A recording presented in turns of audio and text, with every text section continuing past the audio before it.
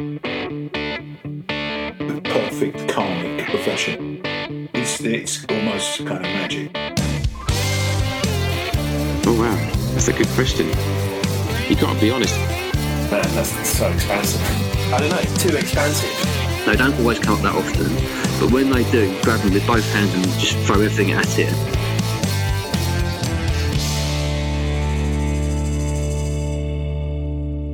Hello and welcome to another episode of the Tom Hutch podcast, where I interview individuals who have made a successful career within the music industry to find out how they got to where they are and any tips or advice that they have for musicians of any level and at any stage of their own careers. In this episode, I talk with Tommy Emerton on both Instagram and Twitter at Tommy Emerton, spelt TommyEmmerton,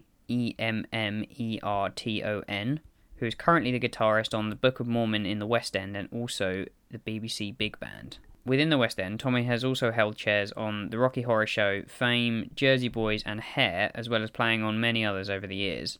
He's played live with many amazing artists, including Katherine Jenkins and Al Jarreau, and plays in studios for sessions around London. Tommy is also involved with a project called Albert Snoid with drummer Pete Zeldman, who used to play with Steve Vai, which we do talk about in this episode, and also has a blog called Pretty Mental Music, which is about, quote, getting stuff done. There's some amazing stuff on there, and you can check it out at tommyemerton.com. In this episode, we talk about how to be productive with your time, a musician's life on the road, the theatre industry today, and advice for getting involved, learning your craft as a musician, and much more.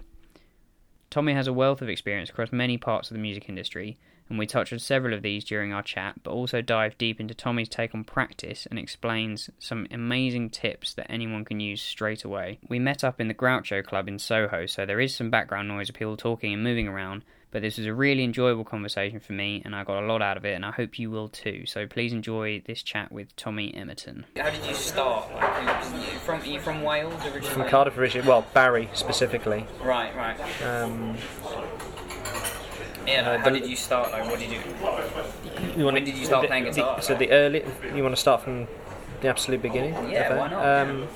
Well, I was a drummer initially. Oh, really? I was from birth. I was obsessed with the drums and drummers. My earliest memories that I remember quite vividly are hitting pots and pans in front of videos of Queen and Billy Joel,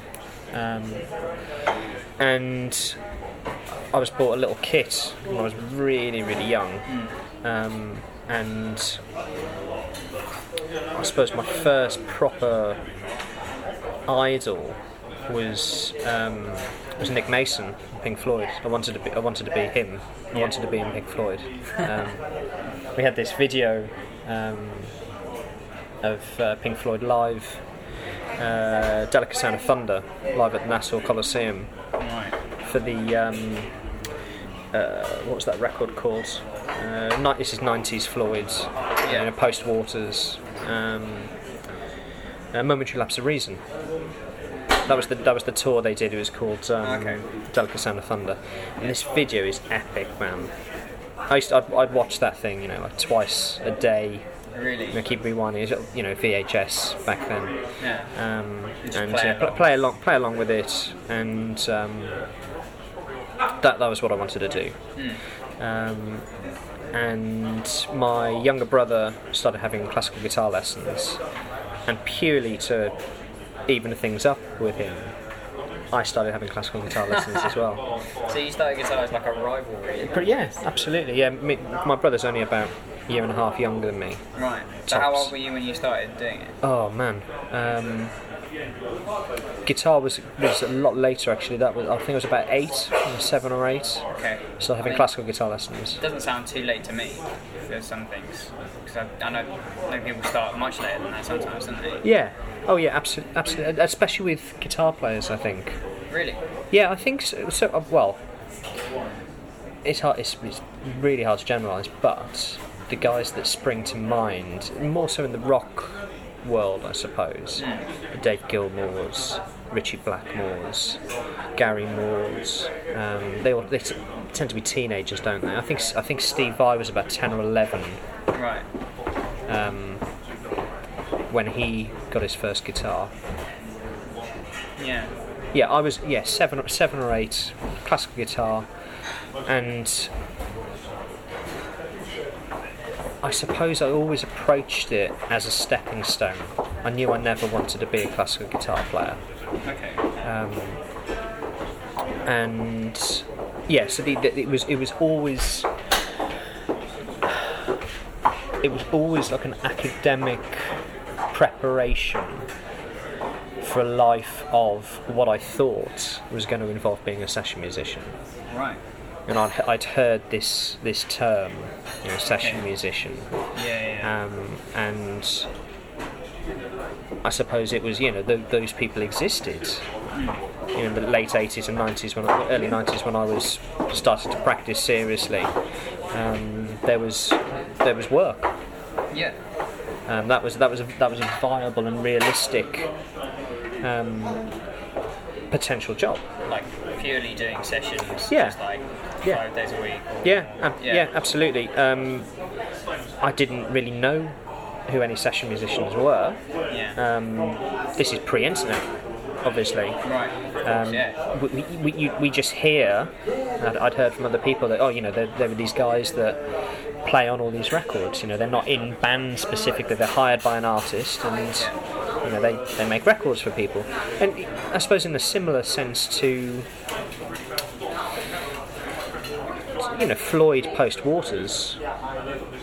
They hired guys in to join the band to do the tours and things like that. So Guy Pratt, bass player, another hero of mine. In fact, I got to play with him here on the last Gang Show gig. I suppose they class. That's part of being a session musician, I suppose, isn't it? Hired in by an artist or a group that's already in existence. That seems to be much more like the way it seems to be going at the moment these days. Well, this is the thing. So that I think I don't think the term has been diluted. It's been denuded of its meaning. I don't think session musicians really exist anymore. There's a handful of guys. Maybe 2 or 3 guitar players in this country that can make a living purely from doing sessions. Yeah. And by sessions I mean recording commercial music. Yeah. I suppose that's the purist's definition of what it is to be a session musician. John Paracelli, Adam Goldsmith. They do other stuff as well.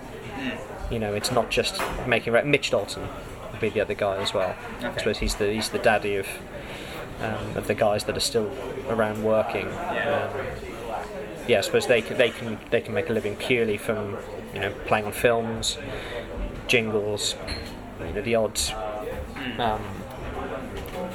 project for an artist or something. But now you hear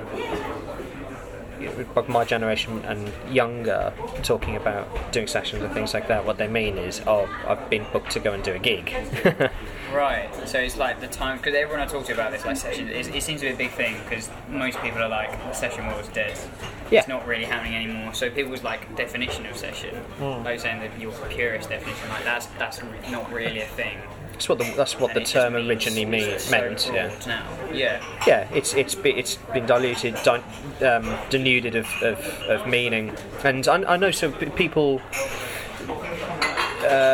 Irish trad music, people that get together and do jam sessions or informal gigs. I think there's in that tradition they've called those things sessions for a lot longer than. Guys that go and do, quite famous pop gigs, quite famous pop artists for very little money in big stadiums. Yeah. That's it's not really a session in the original sense. And it's that's the reality is. It's not a viable career option anymore. Really? To make a living in studios. Right. It's that's a sad thing.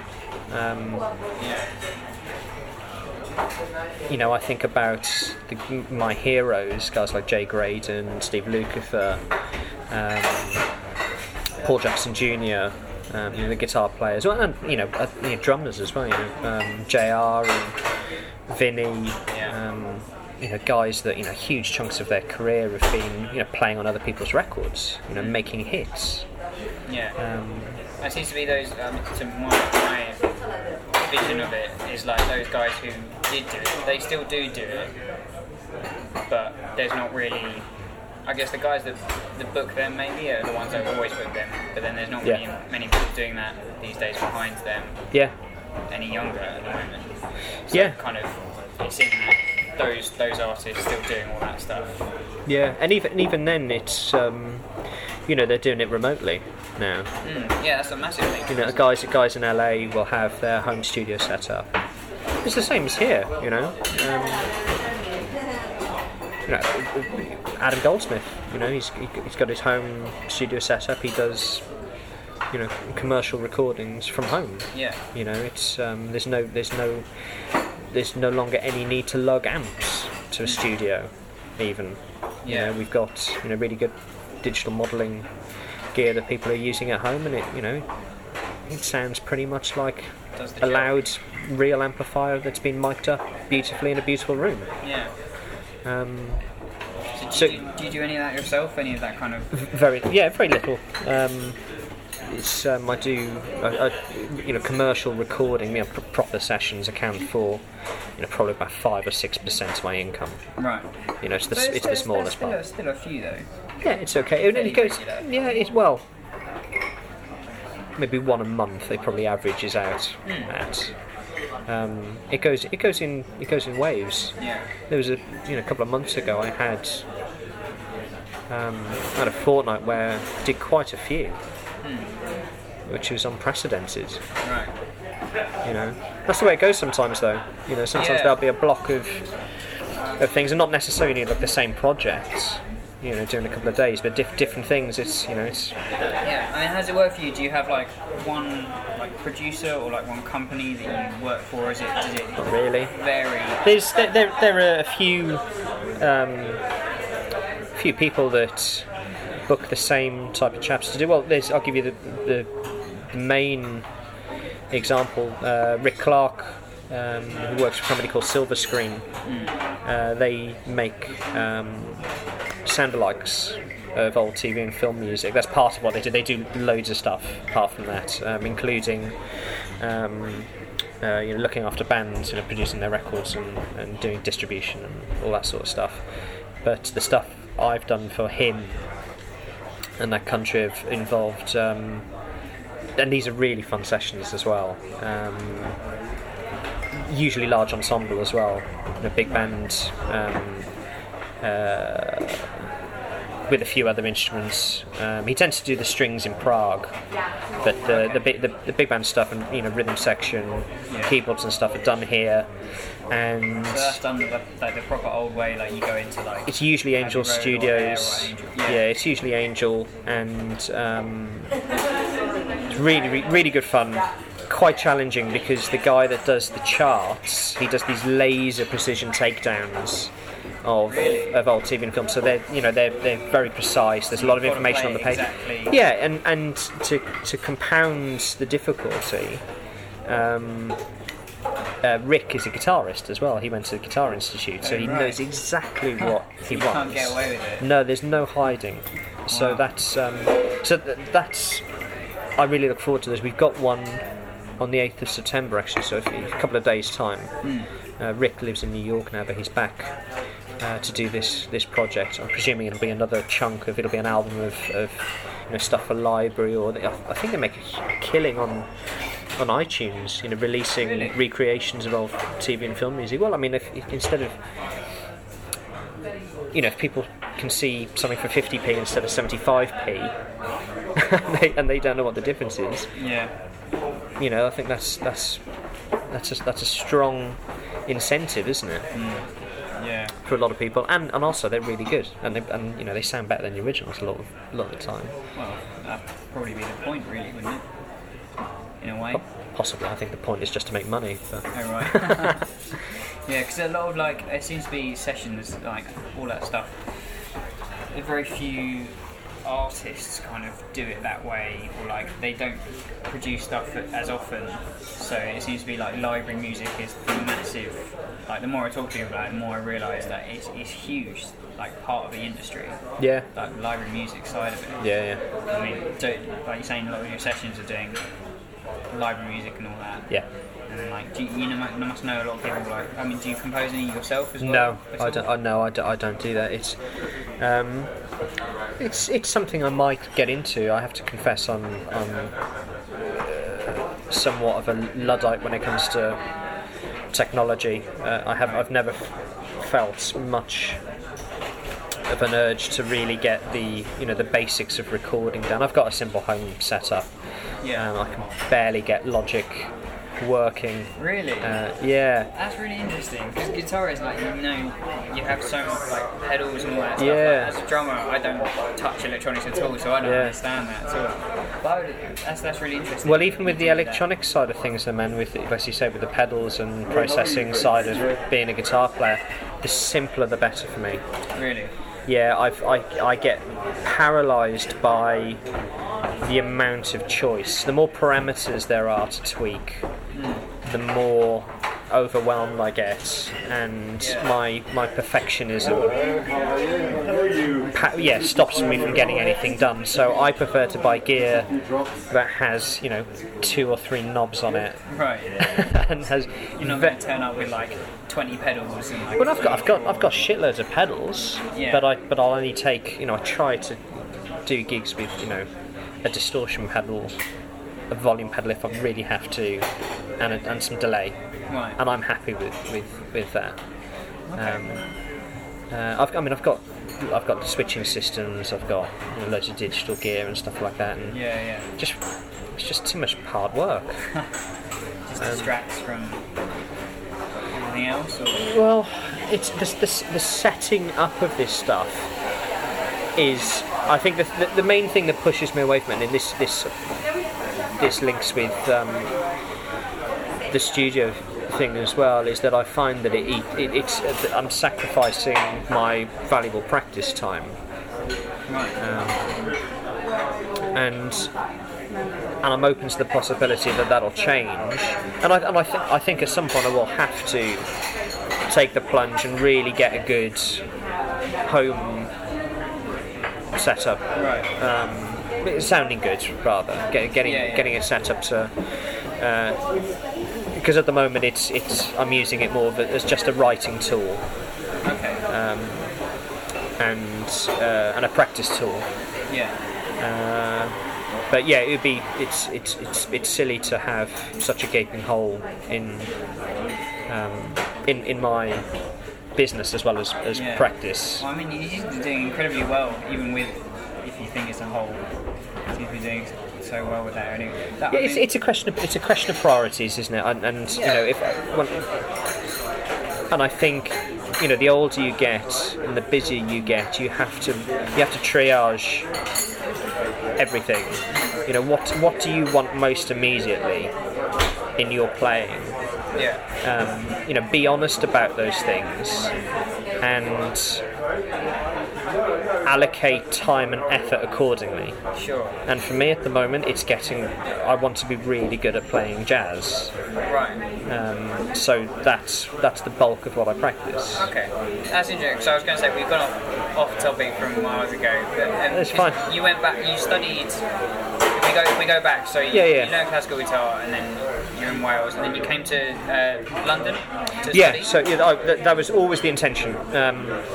How did you know about it? Because a lot of people are unaware. Well, when I was... I won this competition when I was a teenager for electric guitar players. It was called the Matthew Pritchard Award or something like that. I sent a demo tape to what was then called Guitar Institute in Acton, because this guy Sean Baxter, who I idolised, was the head honcho there, and the prize was you get to spend a week there and have lessons with him and loads of other teachers and use the facilities, and it was all paid for by the Musicians Union. They give you a year's membership, bought your train ticket, gave you a wad of cash, put you up in digs. It was wicked. Right, it sounds amazing. Yeah, it was great, and this is while I was still doing my A-levels at this point. Right. And yeah, so basically I bunked off school for a week. Around the time that, I think it was getting to crunch time actually, around the time that the exams were about to kick off. Really? So some teachers weren't particularly happy, but Wow. fuck that, who cares about that shit? And I mean, I always knew that I wanted to go to London. My parents lived here, worked here in the 70s, a lot of other family members, and so I'd heard the stories, I'd heard about places like Ronnie Scott's, and about the music scene, and it was impressed on me that, you know, this is really the centre of everything music-wise in this country. There's stuff going on everywhere, but if you want to make a living as a jobbing musician, I think this is the only place to be. And on top of that, I always had this romantic attraction and fascination with this place. You know, being brought up here as a kid and being mystified by Soho. Right. You know, really enhanced the pull that this place has. Okay, so you always wanted to Always wanted to come here, and the thing that I wasn't so sure about was studying jazz. Right. Okay. Because again, my allegiance at that time was to rock music. I wanted to be principally a rock guitar player that was doing commercial recordings, playing with artists, making records, all that sort of stuff. So you still had the session musician image in mind? Absolutely, but I'd spent about 3 years getting into jazz from an interesting perspective. Two of my favourite guitar players early on were Joe Satriani and Steve Vai. Right. Rock guys, shredders. I was obsessed. I think from about the age of 11 or 12. That's when I started practicing seriously. Like staying up all night. That is quite young, actually. Yeah. But simply because I wanted to emulate Vai. I'd heard about the mammoth 10-hour practice routines. My teacher at the time in Cardiff, Paul Goodyear, he told me about all this stuff. He was showing me the stuff that Vai practiced. There was this thing that Vai published in a magazine a long time ago, which was basically the plan of his 10-hour routine. It shows you everything that he used to practice, and I try and get through all of that sort of stuff in a very immature way. I was purely concerned with technique. It's still a very intense thing to do at that age. Yeah, massively. I mean, and you did that you said you did that like consistently for about 3 years. Well, as much as I could. I mean, I also liked sleeping as well, and drinking at that point as well. Yeah. And I was into school as well. I was still quite academic. I not in the sense that I was, particularly up for going to lessons and things like that. I saw that as eating into my practice time. Yeah. But I was very into reading still, and that's a huge part of my life. And that's that was something else I dabbled with. I toyed with the idea of doing a philosophy degree instead of going to music college. It's still something I'd like to do. It's a philosophy or English degree. Because I know you do a blog as well, right? Yeah, I mean I've been inactive for quite a while now. Partly because of laziness and making excuses and procrastinating, but also because I've had a busy spate of either working or holidaying. Yeah. Well, yeah. And it was hard work doing that blog, but I found it really, really helpful. So what I did was I used it as a tool to, basically kick me up the arse to get a little EP done, to actually do some writing and to force me to do a load of stuff and essentially try to apply some of the organisational and motivational stuff I'd learned from Tim Ferriss. Have you checked him out? Yes, 4 Hour Workweek. Precisely. Amazing. Yeah, so it was Mike Outram, the guitar player, amazing guitar player. Another one of my heroes, who also lives down the road from me in Ealing. Small world. He introduced me to the Tim Ferriss books. He said, you've got to start thinking about this stuff. This is amazing. This is kind of transformative stuff to apply to your practice, and even more so than 4 Hour Workweek, it was 4 Hour Chef. Okay. I think that's the one, man. Really? Yeah, absolutely. So the blog was effectively an application of the rules that he suggests. So I suppose the overarching one being tracking everything that you do. Okay. If you want to control the variables that either lead to success or failure, you need to track everything you do. So I started keeping practice diaries. I'd always kept a loose practice diary, but I from a couple of years ago, it became very, very systematic. And that's such a valuable tool, man. Really? Super, super valuable. It keeps you honest. If you on a Sunday afternoon, look at your diary for the week ahead and fill out your diary in the realistic places where you can get practice done. You've got all your work things, your real life commitment stuff that you have to do as well. Work your practice around that, and again, be sensible about what you do where. So if you've got 5 minutes before something, if I'm teaching a college and I've got 5 minutes before a student turns up, I'm not going to start writing a composition in that 5 minutes. That's not going to be an effective use of 5 minutes. Well, unless that's not a hard and fast rule. Inspiration might strike, and you might come up with a riff or something in 5 minutes. Fine, record it on your phone, done. But usually, what I'll do is I can do my 5 minute pattern practice in that time. It's another thing I got from Outram was tipping the balance in my practice away from preparing to do playing and actually playing music, practicing to doing music. That is a big distinction, isn't it? It's massive, and a huge part of my practicing life has been massively inefficient because I've been preparing to do instead of actually doing. So what I mean by that is spending hours on end trying to get patterns through all keys, really mammoth tasks that just burns you out. And it's really something that I think you should be doing piecemeal in a consistent way. And Mike said, why don't you try doing 5 minutes a day of something? Don't try and get through all keys on something if it's something unfamiliar. Set yourself realistic. I'll see if you can get through 3 keys in 5 minutes. Repeat it the next day. See if you can get through another 3 keys on day 3. And do it, build it up piecemeal instead of burning yourself out. And be really rigorous with this, because that the insistence on capping these things at 5 minutes, and I consider that type of practice to be a bit of an addiction for me.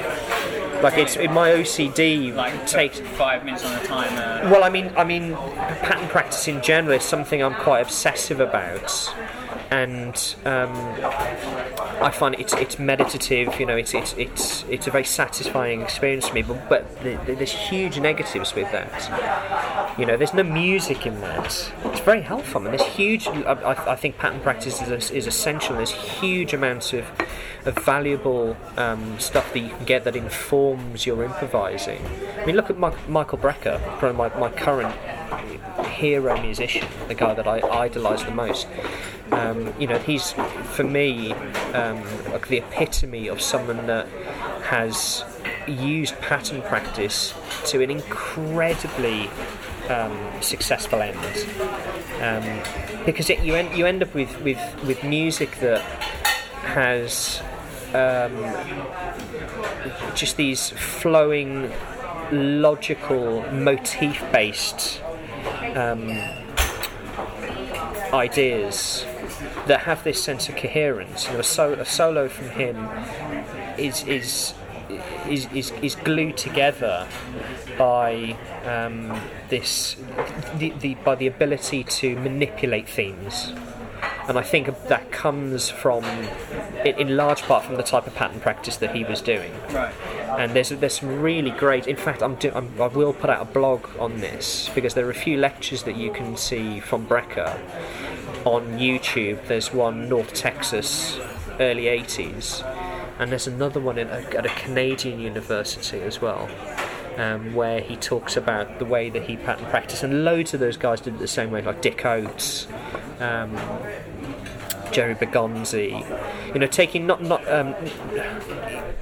just any seemingly arbitrary set of intervals, and playing them from the lowest point on your instrument to the highest, and then reversing it, and then working out how many permutations of that you can do. And what it's doing is it's giving you control over melodic themes.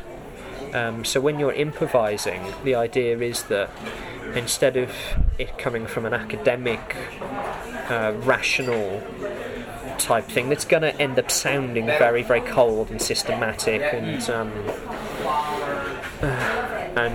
patterny, which you don't want, you end up with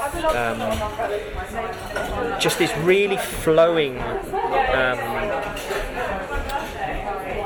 sense of coherence. In the same way that we speak in sentences, hopefully, that make sense, that are coherent, and they belong in larger frameworks, and paragraphs that detail one concept, one idea, and I think that sort of practice gives you that conversational sense of the development of distinct ideas. Right. So there are huge benefits to that sort of practice, but. And did they do it in this similar way, like kind of restrictive time-wise? I don't know. He doesn't. I don't think he was that specific on how long he would do that stuff for. But I think the thing, maybe. I'd have to check. I don't remember him saying, "Oh, I did this for an hour and then moved on to something else." But I think the big thing to take from it, though, was that it was the smallest part of the day's practice, and for a large part of my practice history, it's been the biggest part. I was going to say. So you don't practice any music. So now, by restricting yourself to 5 minutes, you ensure that you're focusing on what you're supposed to be doing, the main course, if you like, which is getting down to practicing doing music, and it's that's much less safe space, really practicing to do music, because it's hard, and I think to self-analyse why my sort of patterny type practice, the academic side of things, was dominant. It's probably because it's safer. You're secure in the fact that you can get through this. Whereas practicing improvising is tough. Yeah. There's you fuck things up a lot. Yeah. It can be quite demoralising. It's a messy process. Getting down to the business of doing music. It's not a perfect rendition of performance like pattern practice can be. But that's the point, because we have to go and do gigs, we have to go and improvise in front of people, and we have to get used to fucking things up. Not going for things that you don't make. Yeah. That's part of the excitement of the music. So it makes complete sense to practice, or to at least try to synthesize that experience in the practice room. Just going for it. Yeah. You have to get used to what that mental state feels like. Otherwise, you're going to feel really out of your depth on stage. Yeah. So I know a lot of people, myself included, especially at college, you can go into a practice room for an hour and you can do like 90% of it as pattern practice, like you say, and technically you're working on it, you're doing stuff, whatever, and you come out after the hour and you don't really feel like you've done anything. Yeah. Because you're Well, your chops feel good. There are superficial benefits, I think, from that sort of practice, but they're not deep. I think a lot of people get stuck. Yeah. Kind of like in a kind of repetitive cycle of doing that. Yeah. Not really knowing how to. Well, because I I think for a lot of us, by dint of being musicians that have signed up for 4 years of shutting yourself away in a dark room with an instrument, I think that a lot of us have compulsive tendencies, and going through a daily set of exercises is like a sort of observance. It becomes habit very quickly, and I found it quite addictive. So if you cap it to 5 minutes, the other main benefit that Mike told me about was that what you're going to do is you're going to squeeze every drop of potential out of that 5 minutes. You're really going to focus. You really, if you're big into chops development and patterny type stuff, then you're really going to take full advantage of every second there, which you might not do if you've set aside an hour to do that. Yeah. So that I've been experimenting with that for a couple of years now, and it's had a transformative effect on my but yeah, massively so. It's interesting because there's a couple of tutors I've had. So Trevor Tompkins, yeah, when I was at Guildhall, and then James Madron as well. Oh, I was in college with James. Oh, really? Yeah. He was a first year when I was in my fourth year. Right. They're both very big into the whole thing of James is very much, he'll do exactly like you're saying. He'll just sit down for 5 minutes, do something, do it like really intensely for 5 minutes, and go and make a cup of tea or something, come back, do another 5 minutes, but it's laser-like focus.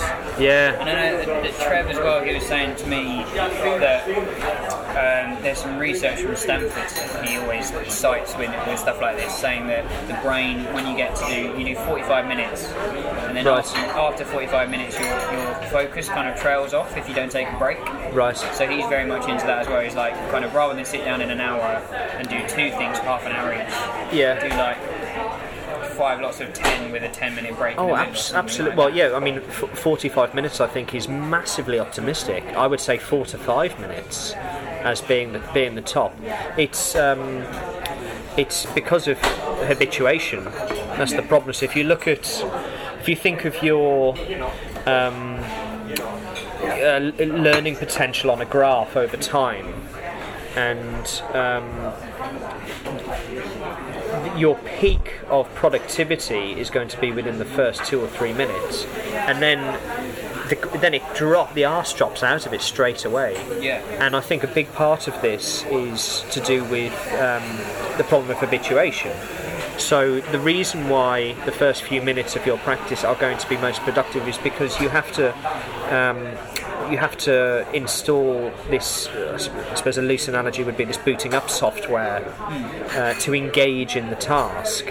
So you're using, there's much more processing power firing in your brain within the first few minutes, and as you start getting comfortable, as the habituation kicks in, your productivity drops out, and it's the reason why you can practice something loads one day and you'll feel like you've got it under the fingers, and then come back the next morning and it's disappeared. It's because the learning that you've done the day before is superficial. So with the 5 minute blocks thing, the idea is that what you're practicing is you're practicing starting the task, which is the hardest thing. Because we all know that, don't we? Especially if it's a new bit of information that you're working on. It's like it's baby steps to start off with. Like you're really struggling, you're really having to think, and yes, it gets comfortable after a while, but it's that comfortable bit that you should be worried about. So you're better off, as you say, instead of doing half an hour, break it up into 5-minute chunks. And when stand up, look out the window for 30 seconds, walk around the room, and it's better for your posture anyway if you're sitting down. So there's that thing of like it's not how long you spend on a task. I can't remember who said this or where I read it, but it's not how long you spend on a task, it's the amount of times that you relearn it, like you're saying, like restarting, like going through that process again. So if you had half an hour doing one thing, you spread that half an hour over 5-minute chunks over 6 days, you'd probably be much better in the 6 days than you would at half an hour on one day. Absolutely. And another good thing to add to that as well is, instead of just doing, so let's say you're working on your time, and your so swing time, like eighth note fill, something like that, and you've got the click set to give you 1 click per bar on an off beat somewhere. And you're really you're working on the consistency of your eighth note. So you pick a tune. You might want to play Cherokee or something like that, and set your timer, get your metronome going. 5 minutes of trying to play a couple of choruses, and without your time phasing. 5 minutes is up. Maybe spend that time to write some observations about that in your practice diary. Walk around the room, look out the window, go back, do something else. Totally different task. Maybe something hearing based. Sit at the piano or something and sing scales, sing arpeggios, something like that. Or in fact, maybe you could link it to the tune that you're learning. Maybe try and play a walking bass line or something, or just a root movement, and maybe try and sing the thirds of each chord for 5 minutes. Really, really good practice. Pick a different interval every day. Try and get through the whole sequence singing the 13th of each chord or something. Yeah. So and then cycle that for an hour. Because it's that the most powerful learning that you're doing is in starting of the process. So I think if you do that every day, man, that's powerful learning, I think. I don't think you should be doing too many things at once. But certainly, two complementary but distinct activities in one practice session. I think that's a powerful way of learning. So if you're sitting on a Sunday evening, like you're saying, and you're planning your week before, and you've got like an hour block, and you're like, I can do some good practice in here. Like how would you plan before? Would you get, like you say, like 2 tasks and then? So I'll tell you what I'm practicing at the moment. I went for a lesson with Mike Walker a few months ago. And I went to him. My priority in my playing is time and hearing at the moment. It has been for quite a while. I played for him, and he saw through my playing within 30 seconds. And it was a transformative experience. He told me stuff within seconds of hearing me play. He told me stuff that I could improve that I wasn't even aware of, and he made me a lot more honest about the stuff that I was aware of in my playing that I wanted to develop, rectify, or improve drastically. Things that I'm not happy about, that I suppose I've been covering up for. An interesting thing he said was to split your time with the metronome 50-50. So however much time you spend with the metronome, make sure you're spending at least that much time without the metronome, which is something I've never really done. But that's I suppose that's one of my long-term goals, is being able to do the the cadenza or intro thing that Chris Potter and Brecker do, where they're like trains, those guys. The time is so strong, there's such a sense of authority there, and being able to improvise so beautifully, so melodically and harmonically clear and rich, but within this overall framework of being so groovy and so strong and so consistent, so Mike said, well, you need to. It's obvious you need to start working without the metronome, and much more than you're doing, and so that's what I'm doing now. So, and another thing was articulation. So there was a bias in my playing towards the upbeats in my eighth note lines. I was tending to consistently accent the upbeats. So he said, listen to Parker more deeply. I've done quite a lot of Parker transcription, but again, wasn't really that conscious of the way that he articulates within the lines. So where those accents are to give this texture within the eighth notes and stuff like that. So Mike, just said there's really simple exercises. Picking one downbeat within the bar. Say it's beat 3, for example. So I've been doing it with giant steps with there's a Jamie Aebersold slow giant steps, and trying to play continuous eighth notes. So I'm working on my line construction. Playing clear harmony, but at the same time getting myself used to accenting places that I've been ignoring all these years, and adding another level of richness to my improvising.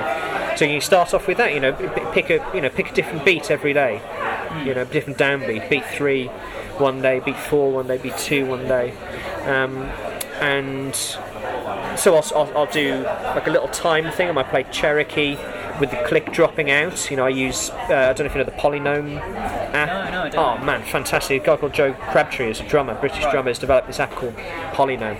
Fabulous, right? And it's really good for my polyrhythmic stuff that I'm working on as well, because you can set up these playlists where you can basically you can have really complex metric modulations based on things like quintuplets. So you can set them like 4 bars this, 4 bars exactly. And what I'm gonna do a blog on this as well, because unless he's already done an update on this, what I'd like him to do is do an update where the shifts are random between two statuses, if you like. So if I've got, so I do this one pattern I'm working on at the moment is a quintuplet thing, playing quintuplets in 4/4, but then the modulation happens, so the quintuplet becomes eighth notes. Right. So you go into 5/4 at a slower tempo. It feels like, but the unifying rate is that quintuplet. So it's and what I'd like is, because I've got it set at the moment to a fixed amount, 8 bars of one and then 2 bars of 5/4 of the other. And it'd be nice if it would jump arbitrarily, so you can get used to having the rug pulled from under your feet. That is more like a live situation. Absolutely. One of my pal that I work with, that I'm making a record with at the moment, Pete Zeldman, who's another hero of mine. He's the world authority on polyrhythmic playing, and to playing with him, you've really got to dig your heels in, because he can just manipulate the time in such mind-boggling ways that it's very disorientating. So I'm baby steps with that is just to get used to the sort of basic metric modulations that drummers do. Because I saw on your blog that you're doing stuff with them. Have you got anything out between the two of you, or is it just like Not a yet. project for? It's an ongoing long-term. Are you aiming to eventually record something? We started recording. Yeah, we're gonna put it out, and it's crazy. Yeah, we've got we've got one. I mean, it's 20 minutes long. This track, and we had Mike Mondesi come and play bass on it. Great. And it's bonkers. But we're gonna layer it up. It's a piecemeal thing. You know, it all comes out of like Pete will have a concept based on either displacement, metric modulation, or polyrhythm, and I'll come up with some sort of riff for it, and we have these elaborate compositions that develop out of that. But it's we want to keep it as it's groove music. But with a lot of rhythmic, very sophisticated. Massively so. That sounds incredible. If it's one track's 20 minutes long. Yeah. A lot. Yeah, there's a lot of stuff. Yeah. But that's why it's a big part of my practice, the rhythmic vocabulary thing and the time thing, because it has to be to play with him. Sure. Because he's very demanding of he wants it to be, he can't budge because the illusions don't work then. Yeah. The modulations don't work if your 16th note isn't rigid. Bang on. Yeah. So it's a massive challenge. So yeah, with the practice thing, I'll flip between those two type of things. I'll do like a rhythmic type exercise with like one click per bar on like a 16th note upbeat or something like that, and then swap to like an articulation type exercise. But then with that though, it's you're actually improvising as well. Yeah. You're it's not just a cold academic exercise. That's I'm finding that quite challenging, playing through something with a lot of changes like giant steps, and playing continuous eighth notes through it and making sure that you're articulating different places, and maybe doing two articulations in a bar, one on, one off. Alternating 2-bar phrases, perhaps have the first bar is beat 2 and the and of 4, and then the second bar of that phrase do and of 1 and beat 3. Right. Try and do that, have that as a framework for the improvisation, because that's a real test of how internalized the changes are for you. Yeah. Because at the front of your mind is going to be this requirement to play certain accents, which means that the stuff in your lower levels of consciousness are taking over there to deal with the harmonic and melodic aspect of the playing. So it's like two things at once. Exactly. Juggling multiple balls, I think, is a really important thing for practice. Yeah. Cool. And it's more efficient time-wise as well. Yeah, it's much more of a challenge, but it keeps you focused. Do it in small, manageable chunks, and you're saving time. Yeah. So you're obviously really into jazz now, and like you say, you're working on that a lot. Yeah. And you went to jazz college, right? Yeah, I went to Trinity, and so I went off on a massive tangent there, because I was going to say that the thing that led me to jazz was the harmony used by guys like Satriani and more so Steve Vai.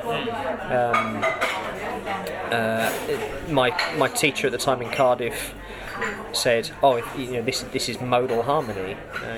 We need to learn the modes and start exploring these colours, because this is what these guys use to improvise over. This is what they use to write with, and that necessarily led then to an exploration of jazz. Where. So then you went to London to do jazz. Yeah, I went to Trinity for 2 years. What kind of things were you like practicing while you were? Bebop. Just straight up. Yeah. I know a lot of people that's the first thing that you get pushed towards when you go into college.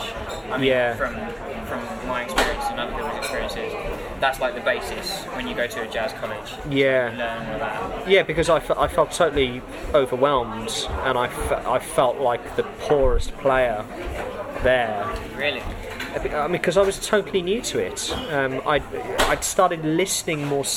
I'd started listening seriously during A levels, lower sixth. There was an amazing teacher I had there called Adrian Colborne, who not only introduced me to proper jazz recordings, but classical music as well, which I'd never been interested in, film music and musicals, West Side Story in particular. Yeah. That was the gateway, and again, it was purely because Steve Vai says that West Side Story was one of his. Comes back to. Yeah, absolutely. He cites Bernstein as being one of the massive inspirations in his writing, and you can hear it. He's very fond of the Lydian sound. It's a colour that he uses huge amounts, and the link there is with Zappa as well. Zappa uses that sound a huge amount, and yeah, he got that from Bernstein, from West Side Story. It's the principal, modal leitmotif of West Side Story. The tritone interval. In the context of this Lydian harmony, like in Maria. Yeah, it's all over the place. Yeah, the whole show, isn't it? Absolutely. So I went to Trinity. They had this teacher-student jam session on day one, and I was too afraid to get up and play because everyone was, playing really. They were playing proper lines. All this chromaticism and stuff like that I'd never really explored. So. That first year was, spending all day Parker. Yeah. I did loads of Parker transcriptions. The book that really helped me was Joe Bergonzi's Jazz Line book about I suppose the formal rules of chromaticism in bebop, and. Hanging out with people that were much better than me, and them, introducing me to records that I needed to check out, slowly building up a record collection, and becoming more and more obsessed with jazz. Right. So jazz seems to be it's always been a kind of obsession for you? Well, from probably about the age of 16 or 17, and it was tentative to start off with. It was more an academic interest. Right.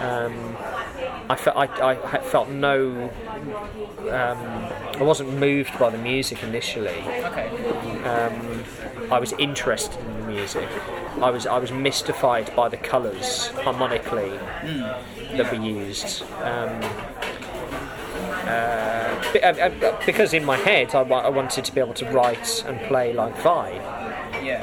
So you're still learning jazz with that end goal in mind. Yeah. In a way. Yeah. Yeah, absolutely. And the balance is tipped now, where rock playing is still a huge part of my identity as a musician. It's a huge part of my daily listening, and I still find it joyous to listen to. But maybe part of it is that because I grew up with it, and it's something that I gained facility with quite early on. It feels natural, whereas jazz is something I have to constantly work at because I came to it very late. Is that kind of why you're attracted to it? Because it's a challenge? The challenge aspect of it is a massive attraction. Yeah, definitely.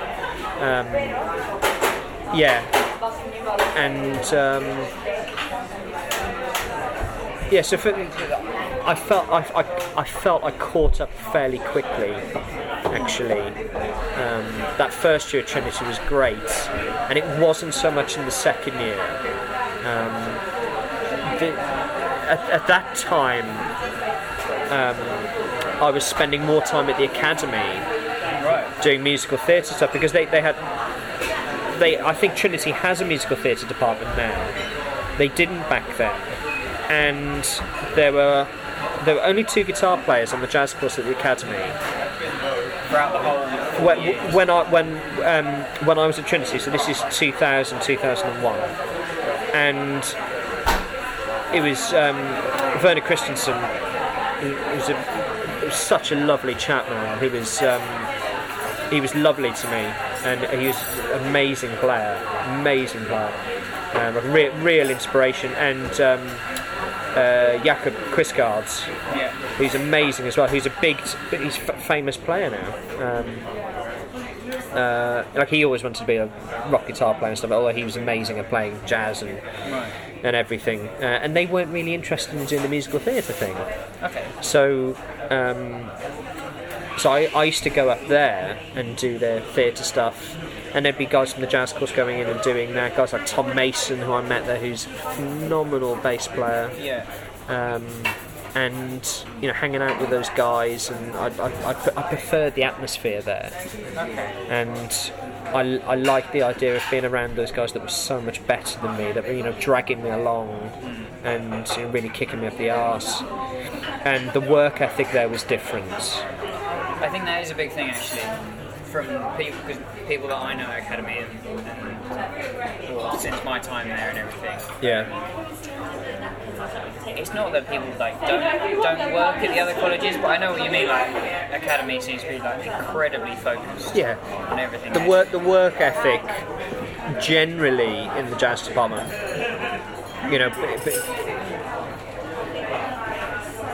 when I was there and prior to my being a student there, me going up there purely as hired help to go and play in the musicals that they put on there. Most people on the course there were hard workers, whereas when I was at Trinity, the work ethic was generally slacker.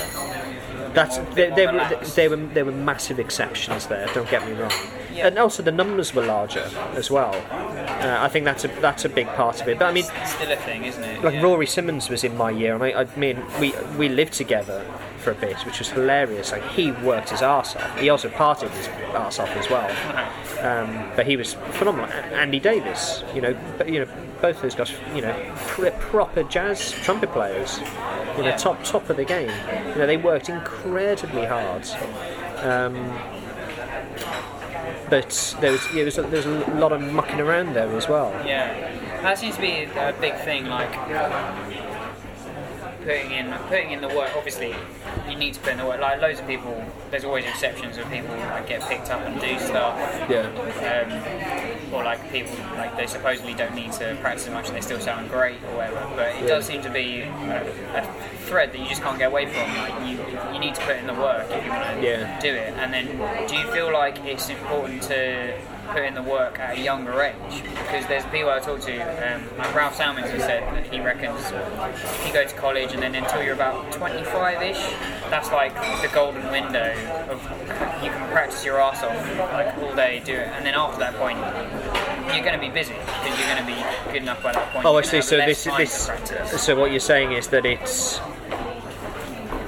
you hit a certain age and there's normal life requirements that preclude the possibility of practicing to the degree that you can when you're in college. I think that's generally fair. Yeah, I think that's true. But it's not hard and fast. I mean, you can, if you really want to be a world-class jazz guitar player, shut yourself away for a few years and do what's required to be a world-class jazz guitar player. You can, in theory, you can do that at any age, but there are caveats there, aren't there? I mean, you need to be independently wealthy, I suppose, if you're going to do that. Yeah. I was going to say, so you can't go into a day job and learn to be a player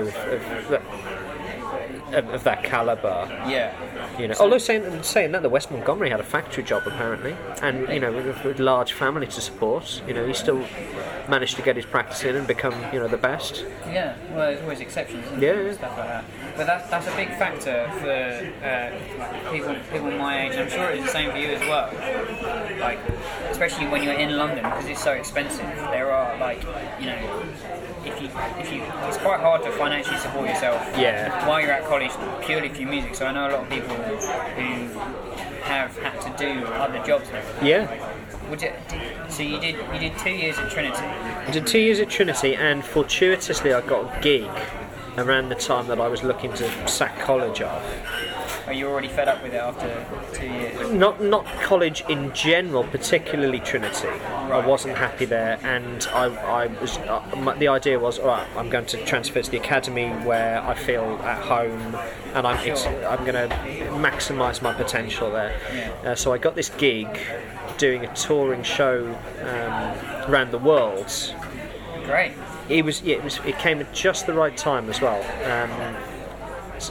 My friend Matt McDonough, who's a brilliant drummer, he suggested me for the gig.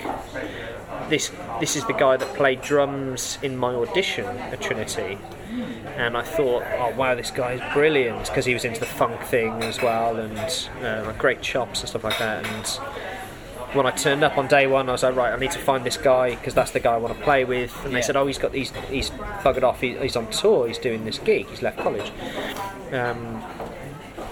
So I ended up playing with him. He got me on this gig, and it was brilliant for loads of reasons. Health-wise, it was great because 2 years at Trinity, it's a lot of drinking and messing around, all that sort of stuff. And I got really into the fitness thing because we had to dance on stage. It was a stage show. You had to be physically very strong to do it. Full on every night. Yeah. And it's such an amazing experience to be away from home like that as well, because everything was taken care of. We did a couple of months at the Banff Arts Centre rehearsing this show, which is so beautiful. They have a jazz summit there that Dave Liebman runs every year. It's up in the Canadian Rockies. The most breathtaking scenery. They've got a gym there, Olympic swimming pool. You live in these little chalets. Everything is done for you, because the idea is that artists of all flavours, submit a proposal to go there to work on a project. You have poets there, ballet dancers. Wow. Musicals will be there. Sounds like artistic heaven. It is, yeah, and there's the food's great. They take care of all of that. There's an amazing library there. That was the thing. That was my evenings off, was there listening to records and getting into American literature. Okay. Because again, this is the early days of internet. Certainly before Spotify and things like that. So this library of Banff, they had a huge record collection. Loads of stuff that I had heard about that you couldn't get hold of, like a kid, or you couldn't afford. Yeah. So that was beautiful. And then going on tour, and I did loads of practice while I was away as well. I got. Do you have a lot of time to practice, with your schedule? Yeah, definitely. I'm not on the travel days so much, but especially if you've got. There were a few places where we had a week there or longer. I think New Zealand we had over a week. San Francisco we had over a week. Singapore we had over a week. So there, go out and explore and enjoy all the lovely food and things like that. But you can get a good, solid day of practicing as well before going to do your show. Yeah. You can, train as well, do whatever, physically what you're working on. And so what kind of stuff were you practicing while you were on? What musically? I remember. Oh, it was a real mixture of things. It was a Canadian stage show with loads of violins and stuff like that. So, I suppose the core theme of it was like bluegrassy type stuff, but there was a real mixture of stuff. There was a Supertramp tune that we did. There's a version of Live and Let Die. So a mixture, loads of different stuff, rocky stuff, a ballady acoustic stuff. There was this really difficult guitar feature, which was like a bluegrass thing, loads of alternate picking, and a big steel string guitar. It's really difficult to play, really fun, all like 16th note stuff. There's a record actually. There's a record of this thing. You can, What's it called? I think it was called Vagabond Tales. I think. Okay. The show was called Barrage. We recorded the album in Banff at the recording studio there at the Arts Centre. So it was a really good show for working your technique generally. nice and broad, loads of different things. You couldn't slack off. Right. So what were you practicing at the same time? I remember precisely what I did at this time. There was a pattern that I was working on, an arrhythmic grouping thing. It was like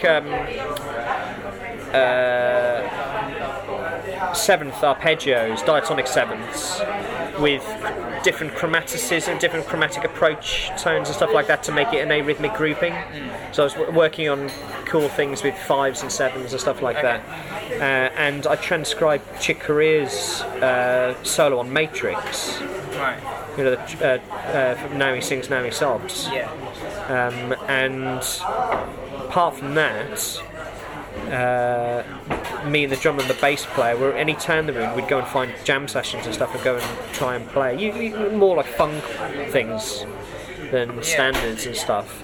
But we'd play to get practice together away from the show. So jazz language stuff. It was transcription and technique. Yeah. I was working on a lot then. Right. So how long were you away for? How long was the tour? 9 months in total, including the rehearsal time. Right. Fairly long time then. Yeah. So pretty much the year. Did you go back to education as soon as you? No, I got back and I got a touring show here in the UK. The Who's Tommy, the rock opera. Oh, okay. So I did that for, I can't remember how long that was, 8 months, something like that. And then went into third year at the academy. Right. So even after you'd done essentially 2 years. It was longer. I think it was closer to 3 in the end. 3 years of full-time work. Yeah. You still felt like you wanted to go back. That was always the aim, and that never left me. And I'd do it again happily. Right. So academy. So you went back to academy. Yeah. So that was where you wanted to go. Yeah. And then was it still a 4-year course at that point? Well, what I did was the idea was for me to do. To pick up where I left off, so going to do the 3rd and 4th year, graduate, get the degree. But Gerard Presenter, who's head of the course back then, he said, "Why don't you do the old style diploma, 2 years, because you can pick and choose the modules that you want to do, and you don't have to do any of the written work. Right. So you can keep it keep it quiet, but you can have your freelance career and." Get qualification." Great. Which was brilliant, and I would recommend that to anyone, especially if you're working already. Did you find that quite hard to mix the two, like working with your stuff for academy? Not really, because I remember I'd been away for quite a long time. Started at the academy, and I didn't have any gigs. I was skint as well. It was it was hard because 3 years of living it up and going back to being not just a student but a student that was 3 or 4 years older than everyone else. That was acclimatised to a higher standard of living, and I was back to proper poor student territory. But that was it was good. It focused the mind and. There was less distraction, I suppose. Sure. That way, and I really got the most out of it. So what happened? I feel like this is like a really crucial stage. I mean, it's a stage that I'm currently at as well. Yeah. It's like as a student, when you leave college. Yeah. There's a lot of people I know that are finding it very tough switching from being a student to being a proper freelance professional. Yeah. And I mean, my view of it is that like I've been kind of splitting myself, like having a freelance career and doing college for the 4 years, trying to build up. So at this stage, I'm kind of in quite a good position. But I know a lot of people are a little bit like you were saying, like really focused on their stuff while they're at college, and then when they leave college, find it quite hard. So what position were you in after having finished academy? Like, I was for the next couple of months? I was in an uncommonly strong position because I was doing a West End show that I started before I finished. Oh, right. So were you still doing all the stuff at Academy, like the musical theatre stuff, like you said you were doing? Yeah, absolutely. Well, Mary Hammond, who used to be head of the course, she wrote my reference to go to the Academy. Right. You know, that was my repayment for playing for them over the years. I mean, the repayment really was the networking and learning the art of, you know, playing that type of music and being able to read it and follow a conductor. It was super, super valuable. And I encourage my students to approach places like the Academy Theatre Department or any, you know, institution that has that puts on productions, even if it's like amateur dramatic societies, and volunteer yourself for their productions. Don't do it for free. You know, at least get your expenses covered. But you know, bear in mind you're not gonna make a lot of money doing this. But that's where you learn your craft. So that's interesting when you say that. Like, so you're always very into theatre, and obviously you've done a lot of theatre productions since leaving. Yeah, I never knew that it was a viable option as a teenager. Even, I suppose, when I got to A-level, so this guy I was talking about, Adrian Colborne, that introduced me to musicals, I would never have even entertained the idea of listening to a musical. But he was into really classy, so Sondheim and Bernstein and stuff like that. You know, amazing tunes, amazing orchestrations, beautiful music. But I didn't realise that was an actual viable career option in London.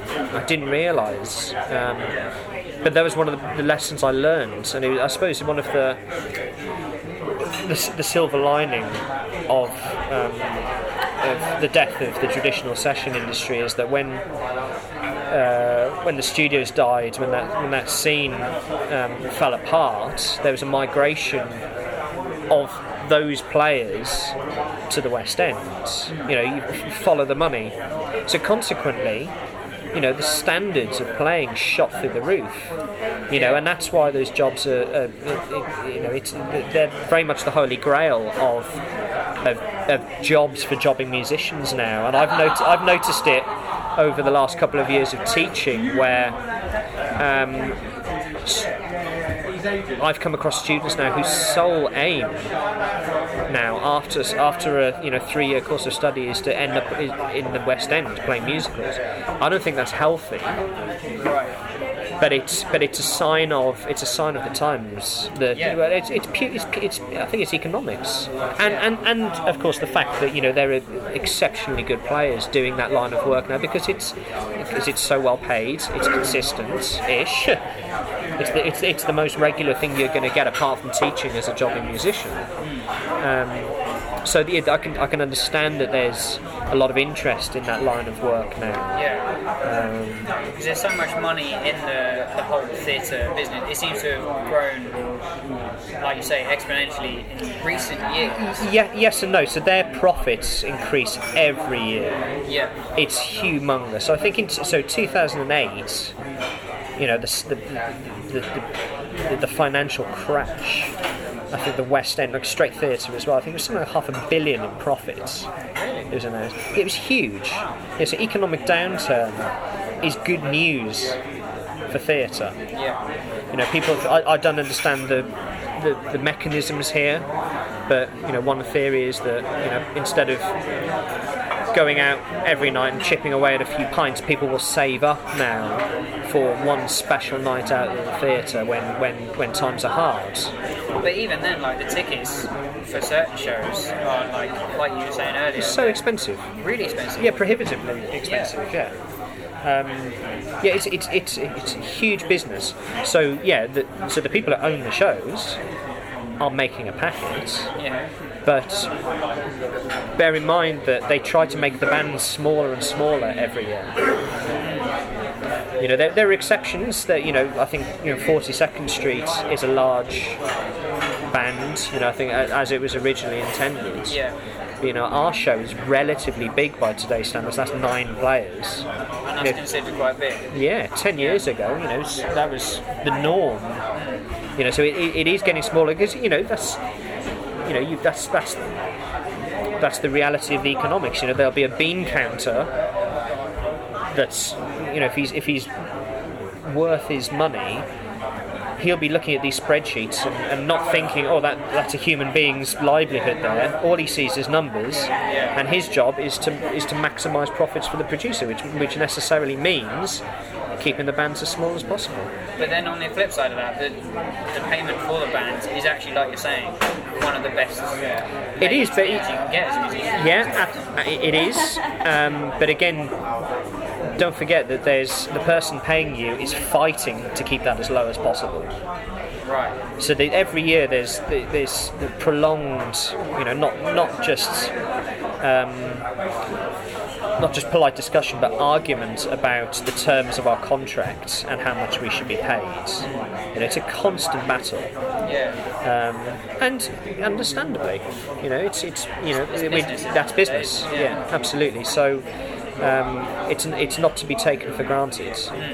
The people that are paying you they're not benefactors. They don't want to pay you that money. Yeah. And I'd imagine they don't think you're worth that much. The cynic in me says that. And they want more from you every year. So does it fluctuate? You've done it for a number of years now. Have you seen it fluctuate, or is it going in one direction? I've been on Book of Mormon for 4.5 years now, and the good thing about being on a show that runs for a long time is that the money does go up every year. Oh, right. It won't go down. There are exceptions. I heard that the Jersey Boys band, I used to do that gig when it was originally at the Prince Edward Theatre. That's the most money I've ever made on a show, and it's probably the most money I will ever make on a show. Why was that? Because I was not only was I playing the maximum 4 instruments. There's a cap on the doubles that you can do, and you were handsomely paid for that anyway. But the guitarists had to go on stage in emergencies and play the second drum kit pass. Oh, is that? I wondered because I saw the show there. I saw those 2 drummers. Yeah, so it's an actor musician that does it. But if he's off for whatever reason, if he's sick or if he's on holiday, then guitar 2 goes up and plays drums 2. So there's a supplementary fee for that, costume fee, and there's also a scene, like an Italian restaurant scene, where one of the waiters plays a mandolin. Again, it's an actor musician. They can't get all of the understudies to learn that, so you play it from the pit if he's off. So there's another supplementary fee for that. Okay. So on top of your basic, if those 2 people are on holiday, you're playing mandolin and drums for a week. It's a good earning. But this is the thing, that when that show moved from that theatre to the Piccadilly Theatre, I think they were very naughty, and they ended the contracts, started new contracts, which means there was effectively a renegotiated lower fee. Right. So this must happen all over the place. Well, I think it's more common on tours, I think. Okay. Have you ever done any tours? Yeah. Well, the only one I did was that Tommy. Yeah. That's the only UK tour I've done. But you've been in town ever since. Pretty much. It hasn't been consistent. Yeah. There's been gaps of 3 years of not having a show of my own and depping for people. Right.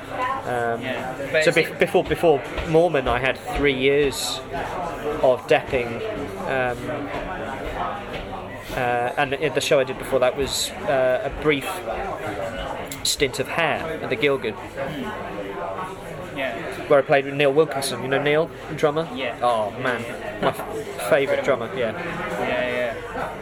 He's the best guy, and he's just man. We're talking about just learning stuff from hanging out with people. He's your man. Really? To tell you about records to listen to and what he'll point things out to you that. Is he on something at the moment? Well, he was doing what's it bloody called? He wasn't doing Beautiful. He was doing Beautiful. There you go. He was. Yeah. Yeah, we had the I can't remember his name now. The Keys MD for Beautiful. I can't remember his name, but he came in Skills Hall and he literally said the same thing. He was like, "This guy is like, it's just like a record swap. Every week they go in and he just gives us so much stuff." Yeah. And he was like, "That's like one of the main things, like one of the best things about being on the show. Yeah. Is that." Yeah. It's just like it's just like we were saying, like talking to people, and then you saying like, and what you get to listen to as well. I think that's something that I look for in. You can always tell the people that are super serious are the ones that are always talking about music. And Neil's really interesting because he doesn't really talk about drums that much. Right. You know, if you first met him and you didn't know who he was, you probably wouldn't know that he was a drummer. But he would talk. He just talks about records. Right. He talks about listening. I think his thing is listening. He's a deep listener. He spends all his time listening and loving being a listener. And that's why he's got such a wealth of. He's got this library, this encyclopedia in his head of everything. Yeah. You know, and he can read, and he's got the facility, you know, honed over decades to recreate all of that, and in permutations of everything. And that's why he's the ultimate studio player. But then, like you're saying, like a lot of the studio guys, they're now in the West End, and like I know because I've done quite a few Amjam stuff as well. Yeah. Like I'm quite interested in like all that stuff. I'd love to do it one day. Yeah. But it's like you were saying before. There's so many extra skills that you don't learn in any other area. I don't think. Yeah. Because like you've got to be able to read. Yeah. One thing major. You've got to be able to follow, and like you've got to stay focused. I think that's and, that. Like, there's Yeah. so many things. Yeah. So the following thing is more important than the reading because I think there's a bit of a misconception about the essential nature of reading in theatre. Because if you're a dep, or if it's your gig and you're sent the music in advance, you don't necessarily have to be able to read music to go and do that.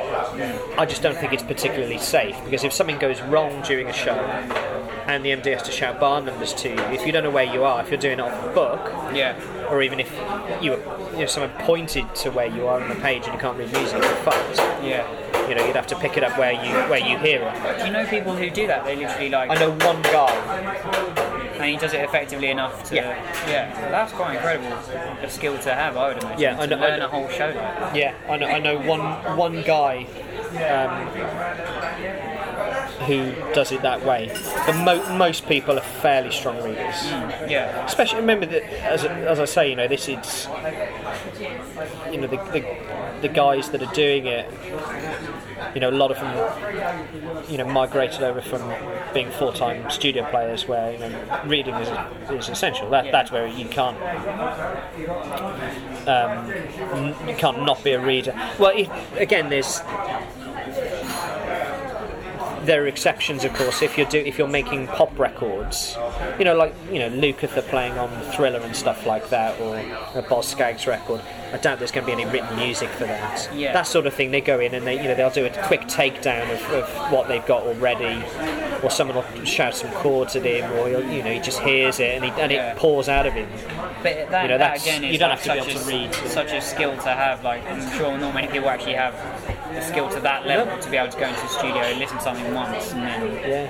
But again, I think it's, you know, if you do it for 10 years and you're doing it 6 days a week, out of necessity you're going to get good at it. Yeah. In the same way that, you know, like an editor, out of necessity will get good at reading things fast, you know, speed reading. If you've got to read, you know, every newspaper, you know, a load of magazines and 5 novels in a week, you know, you end up being fast. Yeah. You know, out of necessity, and I think it's the same thing with the studio world. I think it's why, you know, it's certainly a huge contributing factor to the skill set that Lukather has or Jay Graydon has.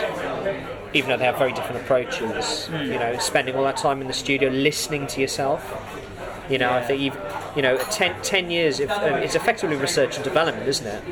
You know, you go and play on someone's record, you lay a track down, you go and listen to it, you know, you have that objective perspective then. Yeah. That works, that doesn't, and then formulating these little rules for yourself.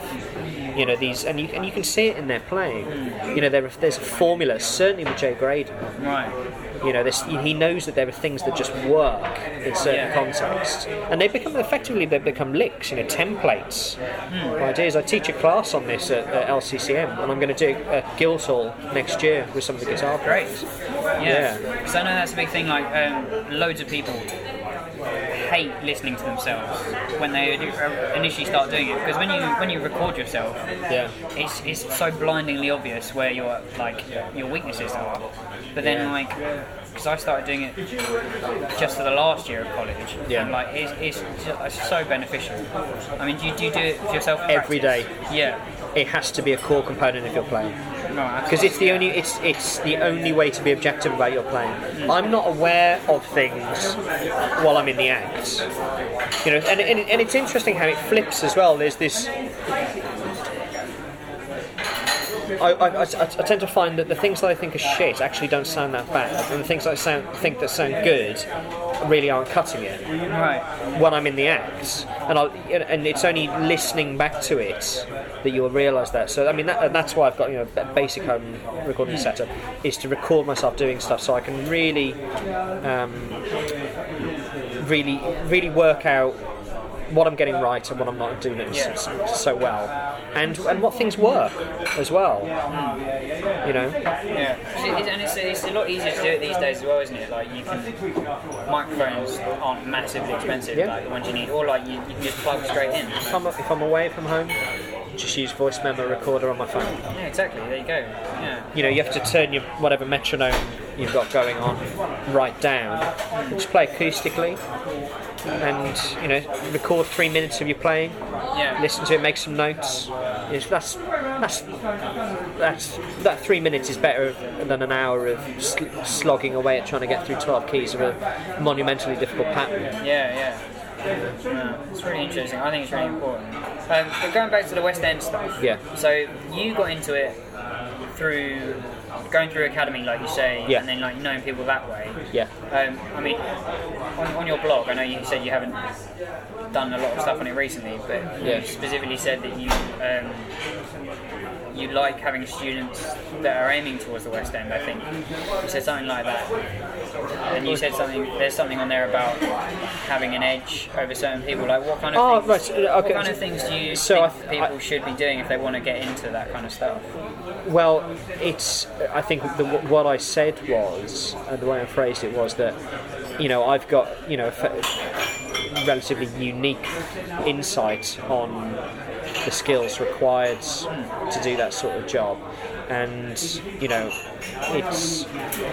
if you're interested in doing that work, then it's worth getting in touch with me, or reading the blog and stuff, because I can give you a few valuable tips, I think. And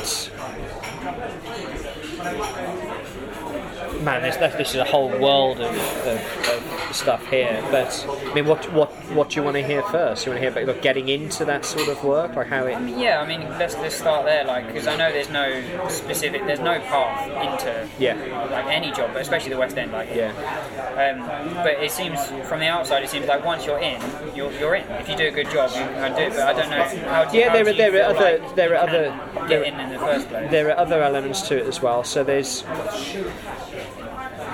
It's a mixture of your ability as a player and you as a personality. Right. It's obviously you have to be as good as you can be, and the sort of skills that are essential to that job, I think by and large you have to learn on the job, which is why I suggest people to get in touch with colleges, universities, Amdram societies, and volunteer themselves to go and learn it on the job. It's process-oriented learning. The only way that you're going to learn how to follow a conductor is by following conductors, good ones and bad ones, people that do things very, very differently, but over time seeing the general patterns. I think that's the core essential thing. You need to. I think another thing as well is being aware that there is a general path that people do before you end up in the West End, and it's this old school idea of paying your dues. So don't expect to land a West End gig, even if you're brilliant and a really top guy, if you've never gone out and slogged it doing function gigs for years, and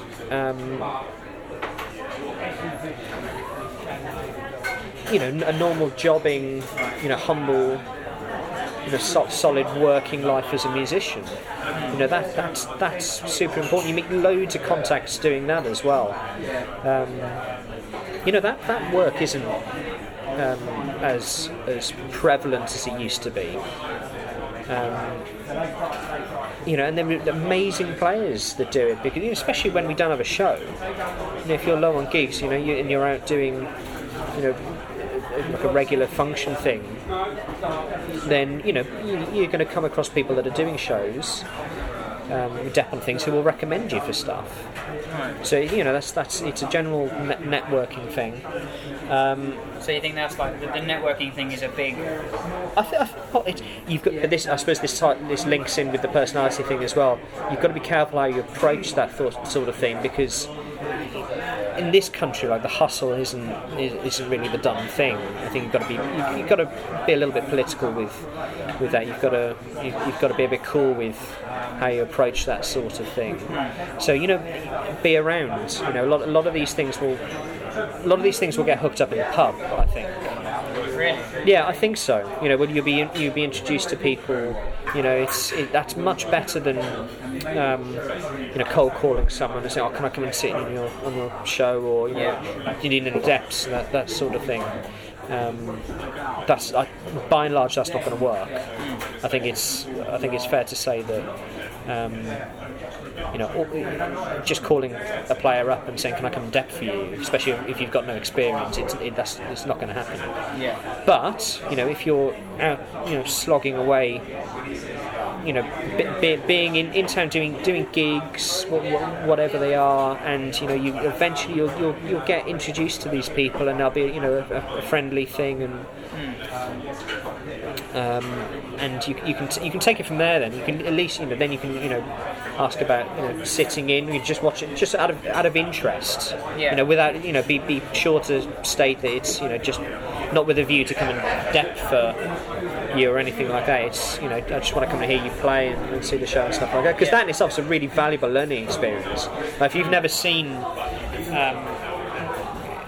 like a pit, you've never seen how it works, that thing, then I encourage all my students to come and sit and see what it's like, because at worst you might find out that you fucking hate it and you don't want anything to do with it. That's a good thing to know, isn't it? Yeah, and then you're not chasing it. But it might be massively inspiring, and you're going to learn loads of stuff from that as well. Seeing the conductor, seeing how everyone behaves. Yeah, it's interesting to say about the personality, because when I talked to Jim Knight, we had a long discussion about the personality thing. Yeah. Because he thinks it's like mega important as well. Because we were talking about the kind of the link between your personality and then like you're like playing your voice with your playing, and how they're really linked. And they're like, you've got to hang around, like with shows, you've got to hang around with people in between shows, or like either side of it for like hours. Yeah. So if you don't get on with people, it's a big thing. Absolutely. So I suppose the general thing to take from that is don't be pushy. It'll come to you. If all of the other things are observed, you just have to play the game a bit. You have to wait your turn, I think. So make sure you're doing tons of functions, just playing with people. That's where you're learning your craft and paying your dues. The massive help for me was Nigel. Right. Massive, not just because of the skill set thing, but because every generation of that band.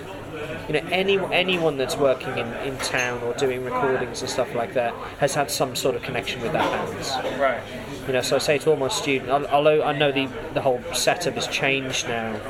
It's like it's a bit revamped a little bit. Yeah, and there's auditions and stuff, and it's a lot more systematic now. It wasn't like that in my day. You just turned up on Saturday morning and Bill would corner you, Bill Ashton, that is, the guy that used to run the band, and he'd tell the player there. So that's where I first met Adam Goldsmith. Was terrified one day turning up. Bill saying, "Who are you?" Grilling you. I'm a guitar player. I want to come and play. And he'd say to Adam, "There's a guitar player here." And Adam would, playing the bulk of rehearsal, and then he'd look around and say, "Right, your turn." Yeah. And you've got to get up and sight read something with the band. It's terrifying. Yeah. But it doesn't get any harder than that, I don't think. It does seem to be like a kind of breeding ground for. Yes. It's really important. So to go through. That's another massive piece of the puzzle, I think, that puts you in a really strong position. Not least because of the social thing. Those guys. They're all touring shows, West End shows, same as all of us, a mixture of everything. Yeah. And they will introduce you to people, they will suggest you for things. And the other thing to remember as well, is getting on to depping first of all on touring shows. That's a prior step. That's like the first step. Yeah, not necessarily. There are exceptions. Some guys are just brilliant and have proved their worth very early on and have bypassed things, but that's super rare. Right. Super rare. But usually, they've still slogged away for a long time doing bread and butter gigs. Yeah. I think a lot of people are quite impatient, especially after leaving college. Understandably. Exactly. Yeah. Yeah, I was, but it didn't take that long.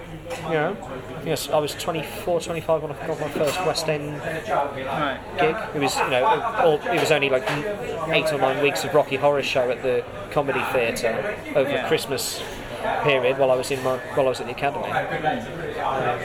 But that was a big deal for me. That was brilliant. Yeah. Absolutely. And it paid for. I bought a load of great gear with that as well. Yeah. Cool. Well, shall we just end with a few quick questions? Yeah, go for it. So, talking about gear, what kind of gear do you use or recommend for stuff? I can't really recommend anything specifically because everyone is different. For me personally, I'm a Stratocaster type guitar player predominantly.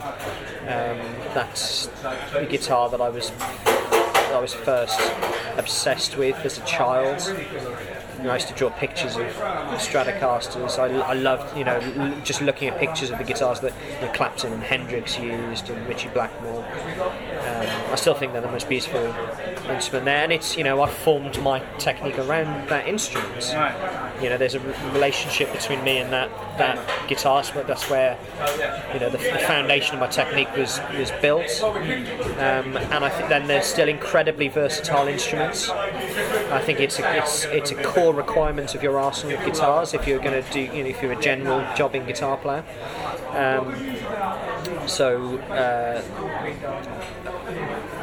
This is biased, but I would say that's the guitar that is the one. Yeah. Other people disagree. I know people that don't like Stratocasters. That I think Adam Goldsmith likes Les Pauls, and other guys like Telecasters and things like that. Absolutely fine, amazing. They all do different things. Gear, you need to have everything. You need to have 2 of everything at least. Right. Really. That's essential because if you different jobs require different things and you need a backup. I was going to say, do you get asked to use specific things? Yeah, sometimes. Not always, but some people will specify you need a Les Paul for this. So you do need to have the whole range. Yeah, absolutely. And gear-wise, digital's a big thing now. So for home settings and just for conveniency, for flying as well, Kemper, amp modelling, or Axe-FX. They're the 2 lead industry standards units, I suppose. We use Axe-FX on the show. Oh, right. amazing bit of kit. I prefer the Kemper. I think it sounds slightly better. Doesn't have the same options effects wise though, but I think it's more realistic sounding Kemper. Yeah. So either of those or both. And kind of standard effects wise, you need the full spectrum of things really, but at the core of it is going to be various distortion pedals. That's what you'll have most of as a guitar player. Right. Guitar players are notorious for collecting these things, buying them, plugging them in, trying them once and not ever using them on a gig or anything. But my favourites are probably in this order: the Analog Man King of Tone. I think that's a phenomenal pedal, and the Exotic BB preamp, the orange one, it's a high gain-ish distortion pedal. They're beautiful, but there's millions of others, obviously. But have everything you need, a tube screamer type thing, either for getting like a Stevie Ray Vaughan type sound, or for turning the output right up and the distortion level right down and putting that in front of a loud Marshall for an 80s cock rock, full on compressed distorted sound. You need some sort of chorusing sound. There's millions of those on the market. I like the Eventide stuff and Strymon stuff. Although I've got the small pedal form that I use most is the Analog Man Bichorus. Right. Volume pedal essential, especially for studio and theatre stuff. Again, there's loads of those. I like the Vertex ones. I bought it purely because Larry Carlton and Landau and those guys use it. Right. And it's really solid and really transparent. It doesn't suck a lot of tone from the signal. And delays, TC Electronic, Eventide, Strymon, the main ones there. Some sort of there's loads of them. Phaser, flanger, some sort of tremolo type effect. I mean that's the core really. But I try and keep it as simple as possible. Yeah. For me, if I can, I'll go and do a gig with just a distortion, volume pedal, and delay. Yeah. If I can. That's what you need. Yeah, I think so. Great. So, do you have any recommended listening at all, like favourite albums? Man, yeah. Wow. I mean, I know that's low. Just anything you're listening to at the moment. 2 or 3 things. Michael Brecker, the album Michael Brecker. Meshuggah, I Am Coloss. I think the album's just called Coloss.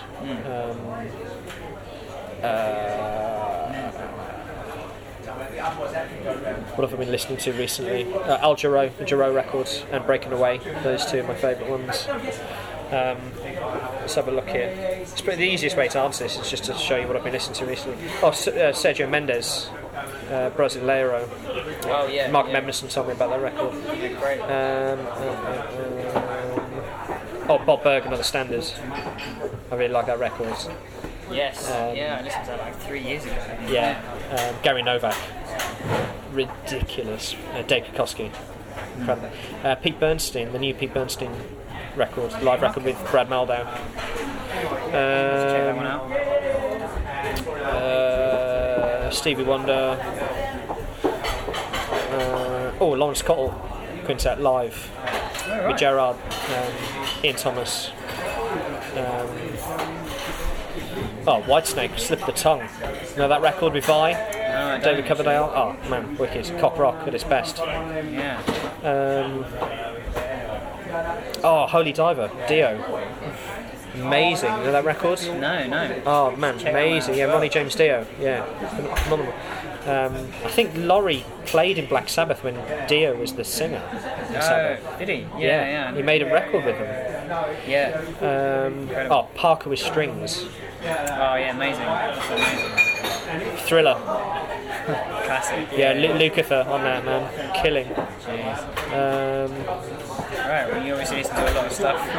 Yeah, oh man, loads and loads of stuff. David Hazeltine, Modern Standards, that's a lovely record. Oh man, for guitar, well, anyone, really. John Harrington's Time on My Hands. Okay. Love that record, man, that's incredible. Kenny Garrett, Pursuance, the Coltrane record he made.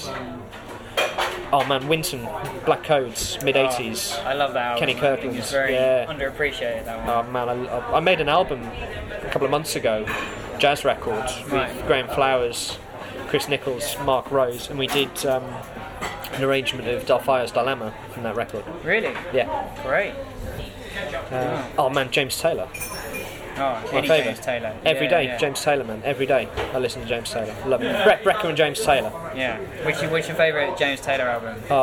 For me, October Road, I think. Really? Yeah, I prefer Hourglass. Hourglass. Man, that's up there as well for me. I Yeah. think the only reason I'd choose October Road is because that was my first proper experience of listening to a full Taylor record. Really? Oh, right. The only thing that sways it for me is that there's a Christmas tune on October Road. Man, yeah, on the B-sides. Yeah. Have Yourself a Merry Little Christmas. It's Russell Malone Oh, really? playing guitar with him, yeah. Right. Yeah. No, it's great, but just because it's got a Christmas tune means I can't listen to it. That's the best Christmas tune ever, though, man. That's a fabulous. Very And true. the way he sings it is fabulous. Yeah, man. There's tons of stuff I listen to. It's that's loads. mainly like jazz, Coltrane, Brecker, Bob Berg, Jerry Begonzi, Brad Meldau, Chick. Dave Kokoski I love, Kenny Kirkland I love, and metal and rock stuff, and classical music as well. I just got a wicked recording of Martha Argerich playing the Prokofiev piano concerto, number 3, I think the famous one. Okay. That's ridiculous. I'm on that same, it's Deutsche Grammophon, and it's got her playing Gaspard as well. Do you know that? Ravel, Gaspard de la Nuit. Oh man, beautiful. My favourite bit is Le Gibet, the gallows. Okay. It's got this death toll at the beginning, and but the harmony, the beginning thing, it's got this thing in fifths that move down a major third, I think, and it sounds like new metal. Really? It's the thing that new metal bands use all the time. Right. Yeah, That's really interesting. Yeah, so a quintal thing, like 2 fifths, so like something like A, E, B. That moved down a major third. That sort of sound. You hear that a lot in new metal. And it's got this, and then this thing in the middle that sounds like early Ellington, like proper like jazz chords. There's this cycle thing, and loads of diminished stuff as well, really colourful diminished stuff. So it's like early jazz. Wow, it's incredible. I definitely have to listen Yeah, it's to that. phenomenal. Yeah, it's spooky. It's weird how they all link together. Isn't Yeah, it? man. It's so strange. Well, thank you very much. Pleasure. It's been incredible to hear everything you've got to say about everything. Great. I hope I kept on topic. I get too excited and ramble about these things sometimes. Oh no, not at all. That's why I'm here. To hear all about it.